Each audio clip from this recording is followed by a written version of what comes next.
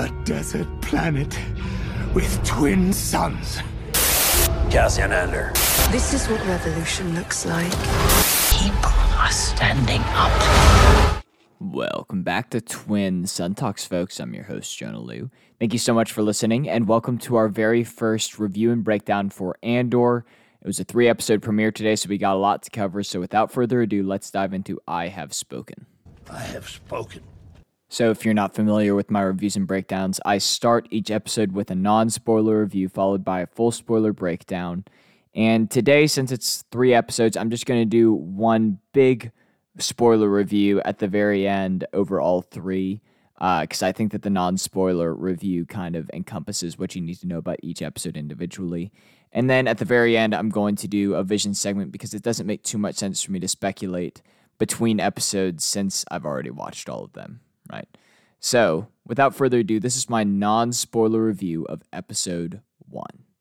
This show is slow, but extremely cinematic. They rely on character interaction to move the story along rather than spectacle or fan service. And it's definitely different than anything else we've gotten from Star Wars TV shows, but I really can't wait to see where it goes from here.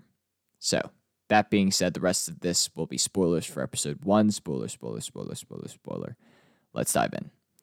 So first of all, it's very cinematic. This show looks amazing, and it just has a more authentic feel compared to most other shows, save maybe The Mandalorian. And I think a lot of that has to do with them using authentic sets rather than just using the volume, which is the new digital rendering technology, which works really well in certain contexts, but when an entire show is filmed on it, it can make certain settings feel more limited and crammed than we might prefer. So that being said, this show really breaks away from that. And that also, with that in mind, the music is really, really awesome. And I hadn't even really noticed on my first watch, but it really puts you into each environment really effectively and really seamlessly too. Like really didn't notice, but the music is really, really fantastic as well. Tone-wise, the show is very dark and quiet and slow, and it takes its time to really immerse you in Cassian's world. It doesn't crack jokes. It puts you in the mundane and oppressive nature of living under the Empire, which I think is really, really interesting. And it's not pulling any punches, and it's not trying to be a show with a bunch of different cameos. A lot of the characters in these first 3 episodes we've never seen before, actually. So it's pretty cool, much more adult than most other Star Wars shows have been so far. But it's really, really awesome. Looking at Cassian specifically, we get to see his brutality early on with his just like kind of cavalier nature when it comes to killing the guards. Like he hesitates a little bit, but not really. And we also get to see that early on in Rogue One when he just kills Tivik on the Rings of Kafrene. And that being said, he does seem different than he was in Rogue One. He's a little sadder. You can see that from his facial expressions, more reserved. He's not quite as confident and hardened as we see him, which makes sense. This is 5 years prior. But I will be interested to see that development as we move forward in the show. Flashbacks. We get some flashbacks to Cassian's early life on a planet called Kenari. And they provide an interesting perspective, but I'll touch more on that later because in this particular episode, they don't go into too much detail. There's a lot of implicit storytelling, which seems pretty minor, but as far as Star Wars shows go, this is pretty big because a lot of things are left unspoken or up to interpretation. And it kind of lets the audience draw conclusions for themselves, and it doesn't call for quite as much clunky expositional dialogue where they're sort of trying to telegraph to the audience what's going on as though we couldn't figure it out for ourselves. So that's pretty cool. An example of this is that there aren't any subtitles for the scenes in Kenari. They focus on facial expressions and body language, which I feel like is a really strong and bold choice. So that we don't know what they're saying. They're speaking a completely different language, but we can still understand what's happening just because of the context of the scene. That being said, B2EMO is the ground mech salvage assist unit that we see Andor with. when he's back home on Ferrix. And I gotta say, this droid is already one of my favorites. He's so wholesome and well-meaning, and he's almost like a little dog. If dogs could talk, he's like, "Could you take me with you?" He's like, "I think you should take me with you. I don't think you should go. I think you should stay." It's just so cute, and I love him a lot. They call him B2 or B for short, but yeah, no, love B2. Relationships. We get to see a lot of the people that Cassian interacts with on the day-to-day. We get Brasso, Bix, and the shipyard keeper. A consistent through line is that regardless of how sort of rogue and sort of unpredictable Cassian is, he has friends that he can rely on and who are there for him regardless of what he's done or how it might affect them. Like Brasso is his coworker who works in the ship stripping yard. He's willing to lie and corroborate Cassian's stories to help him cover up for his dealings. Bix, who's the woman who's working at the mechanic shop, he goes along with his schemes even though she knows better and even though it puts her at odds with Tim, her significant other. And the shipyard keeper, don't know his name, but he covers for Cassian and allows him to park without any trouble, lest the authorities find out about anything sketchy on his ship. I just think that that's super interesting, and I'll go into that more in the third episode. But his relationships are super, super cool, and I love how they kind of develop those early to show how many friends he really has in his life. And then we have corporate security. We're introduced to the Preox Morlana Security Authority, which provides a very interesting perspective because we get to see the Empire using contract security to enforce their authority in insignificant parts of the galaxy in order to allocate resources to more quote-unquote important pursuits. And we're introduced to Cyril Karn, who is this officer who has a relentless authority or relentless enthusiasm for his work, which his superior seems exhausted by, because whenever word gets out about the guards that Cassian murders, the superior wants to cover them up because it would be too much paperwork, essentially, which shows the corruption and short-sightedness of those in power. And Cyril really wants to make a difference and is convinced that he can. And that's kind of where we leave off this episode. Moving into episode number 2, this is the non-spoiler review. We get more of a glimpse into Cassian's relationships as he goes about his day-to-day life and gets flashes of his past that provide context to where his life has taken him. Tensions build as his actions begin to catch up with him. That being said, the rest of this episode will have spoilers for episode 2. So spoiler warning, spoiler warning, spoiler warning. Let's dive in. The bell, that signifies when work is done and when work begins. It provides a very industrial and grungy feel to Ferrix, which is really, really interesting. It also just kind of adds to that mundane daily routine vibe that they have going. Tim, spelled Tim with 2 M's. He's the guy with the Scottish accent or Irish accent. He's an interesting character because he is technically in the right for turning Cassian in because he did murder some government officials. And he's acting to try to protect Bix, but he's also doing so out of jealousy, which, I mean, screw Tim, right? Like, he's kind of a jerk because he is the one that turns in Cassian and gives the Primor authorities his name. And I love that they don't tell us that they figure out it was really Cassian. They just bring in the hostess, and it's implied that they know, right? They're not like, she's not like, oh, yeah, that's him. It's that implicit storytelling, once again, where it's just like, they don't need to say anything. It's just that we as the audience are able to figure it out for ourselves. And so that's really well done. Props to them. Marva, who we got referenced by B2 in the previous episode.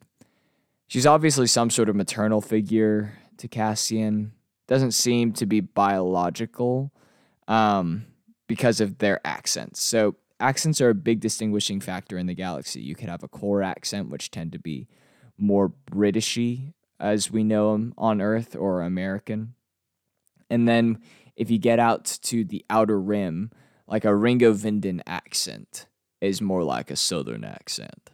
And Cassian has what you might call a backwater accent because it's not one of of sort of the more quote-unquote civil society of the core worlds. And Marva does have one of those accents. So since they have these different methods of speaking, it kind of implies that they are not biologically related, because Cassian would, in theory, have the same accent as Marva.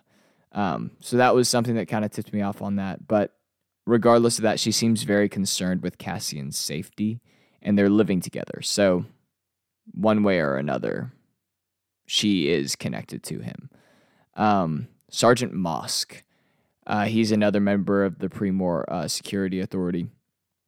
He's very eager to please. He has the same enthusiasm as Cyril and is committed to order and justice. And also he has an awesome accent. Like, I just love hearing him talk. A lot of the people in the show have really awesome accents, but his in particular was really, really cool. Flashbacks. We get to see Cassian in this life. He's known as Casa, on a salvage mission with his tribe to the crash site that we see in episode 1. And we also get to see that his home planet is being strip mined by somebody. We're not entirely sure who, but there's a lot of devastation to the environment that's happening that we get to see. And the ship has people with Confederacy of Independent Systems logos on their uniforms. And the Confederacy of Independent Systems is the Separatist Alliance. So whoever was flying this ship, and also the people on board seem to be human, but they have yellow skin. So it's unclear if there was some sort of accident on board their ship where some sort of toxin got loose and they were all infected, or if they're an alien species that are humanoid but with yellow skin. Unclear, but one of them kills one of Cassian's Casa's tribe members, and the rest of the tribe carries them away, and then Cassian Casa is left alone to investigate the ship without the others knowing. We're also introduced to Luthen Rail, who's played by Stellan Skarsgård. He seems very interesting. His ship is really, really cool. And I'm excited to see how he factors in. And I also really liked at the very end the addition of the stranger making stupid small talk with him on the Airbus. That kind of made me chuckle. Or it's just like, that's such a fun little tidbit of our lives here on Earth, where it's just like, it's that guy where you're just like, please stop talking to me. I don't feel like engaging right now. I thought that was awesome. That being said, last episode for this review is episode 3. So this is my non-spoiler review of episode 3, which is the story begins to expand past Andor's circle as he starts to get introduced to the wider scope of the galaxy. The flashbacks continue to provide context to his upbringing and the show gains momentum from the character development that spanned the initial 3 episodes. So, the rest of this episode will have spoiler warnings, so you've been warned. Spoiler, spoiler, spoiler, spoiler, spoiler. Let's dive in. So, the first thing that I want to talk about is Luthen. I figured that he was the buyer, but, I just gotta say, Stellan Skarsgård has a really cool screen presence, and I think that he's very mysterious, very stoic. I love it. I think that it's awesome. Marva. She rescued Cassian, or Casa, from Republic forces whenever he was still on board the CIS transport. She was a scavenger, and she has a partner, and she also had B2 at the time, because he's a salvage assistant droid. And she showed a lot of compassion despite her partner, maybe husband's, protests. And she essentially kidnapped Casa, but also her heart was in the right place. She was trying to protect him. And I'm interested to see how her and her partner factor into this. If I had to guess, those are going to be his parents, as we know them, because it seems like they aren't Republic sympathizers. They speak of the Republic in a very negative way. And this also confirms that this is happening during the Clone Wars era because of the Confederacy of Independent Systems versus Republic type vibe. But it is interesting because initially I had thought that Cassian's mother had died when he was very young, so this kind of changes that. But his father certainly did. So we'll see why and how that played out. But that being said, Next up, I want to talk about Community. It's really cool to see the community of Ferrix banding together in the face of the Pre-Mor security showing up. And they defend Marva. The alarm system was awesome, where everyone started banging on all the metal stuff. Brasso tying up the ship was really cool. Just seeing everyone sort of come together in the face of this common enemy was really awesome, and I'll talk about that more in my overall review. But now talking about the Pre-Mor Security Authority. First of all, their ships look a bit like gunships, which is pretty dope. The troops are organized, but Syril isn't a leader or a soldier. We see that in the last episode with his awkward speech. He's not really... He has, like, a lot of these ideals. He's very idealistic, but he doesn't have the proper wherewithal to execute these ideals. So that's a pretty interesting thing. He's not the ideal leader. He knows what he wants to do, but he isn't quite able to make it happen. And it's also cool because you get to see these troops that are presumably very advanced, but they're completely out of their element, and they get outmaneuvered by the locals. They don't know what the street names are, and Cassian is able to sort of use the environment to his advantage and get the better of them. But that being said, I'm glad that Tim got shot by the Pre-Mor guys. Sorry, Bix, but Tim had to go. He kind of sucked. That being said, Luthen and Andor at the very end were really cool together. Their whole exchange worked really well. Andor's perspective on just walking into an Imperial base is really cool and on point for his character, especially as we see him in Rogue One. He's essentially saying you just need confidence, and that's all you really need to take care of business. I really can't wait to see where they go from there. Stellan's character is really cool, Luthen. But like the way that he thinks ahead, putting the bombs around the doors, and with the diversion with the fake speeder, it's all just really awesome. So I'm excited, and that's about all that I have for my breakdowns. This is my overall review of all 3 episodes, and that's that there isn't a ton to break down. Most of the story is driven by dialogue and conversation, so there's not a ton of specific Star Wars stuff to pick up on that I could be like, oh, you might have missed this. It's all pretty straightforward so far. That being said, it still feels like Star Wars. It didn't for the first episode for a while. It just kind of felt like a spy, thriller, espionage type story, but it started to kind of pick up on those vibes a little bit more as it went. So far, I've liked it a lot. It's slow but satisfying. Everything feels very intentional and like it belongs in the story. I'm intrigued is the best way to say it. I really like Bix and Basso and B2, all the B names. I really like them.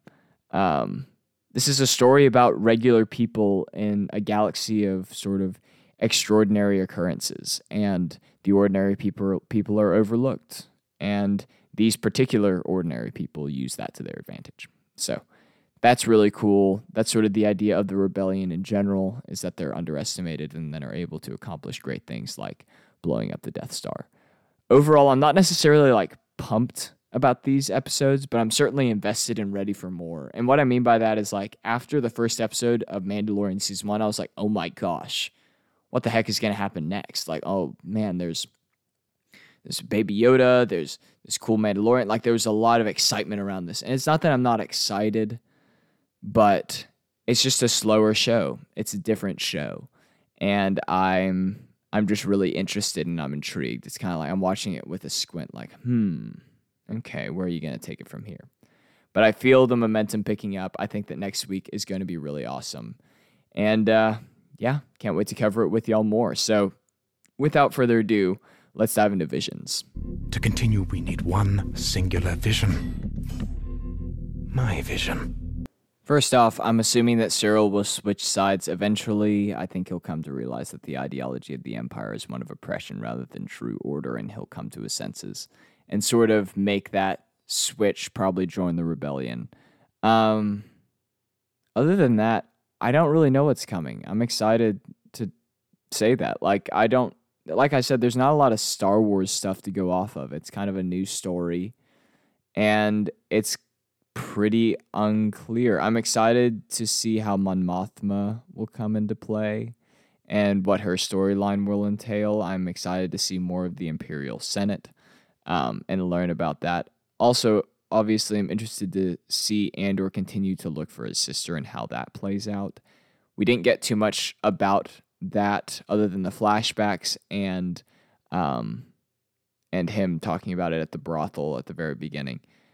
I'm also interested to know why he's not telling Marva. Obviously, he was taken from his homeworld at a young age, and so maybe he resents her for separating them a little bit. Maybe he feels like she wouldn't approve of this, because we also hear that Karani had some sort of mining accident that like destroyed the entire planet, basically, and made it uninhabitable. So maybe he's told her and she's like, she's probably dead. It's a waste of time. Unclear, but I'm excited to learn more. It should be interesting. And yeah, that's about all that I have. It's an interesting show because like I said, there's not a lot to break down. There's not a lot to speculate on. It's just kind of there. And yeah, it all kind of bled together too, because I watched them back to back to back. So I had to go back and kind of watch them individually to figure out what happened in what episode. But I like it. I like it, guys. I wish I was like more like, woo, excited. But I mean, I don't know. I didn't come into the show with too many expectations. And I don't feel like my expectations haven't been met, but I don't feel like they've been exceeded. I feel like it's just a good show so far. And I like it. I'm excited. And I think it's going to pick up soon. So that being said, I do think it was a really good move for them to release all 3 of these episodes today, because I think that I would be far less kind to it if it was just 1 or 2. But that being said, that's about all that I have. Make sure to follow us on Instagram at Twin Sun Talks. Subscribe to us on YouTube, Twin Sun Talks Podcast, and follow and listen wherever you get your podcast by searching Twin Sun Talks. Stay tuned next Monday for our next regular episode, and then we'll do another Andor review and breakdown next Wednesday whenever the new episode drops. So, that said, you've taken your first steps into a larger world. May the Force be with you, and I will see y'all in the next episode. Bye, friends.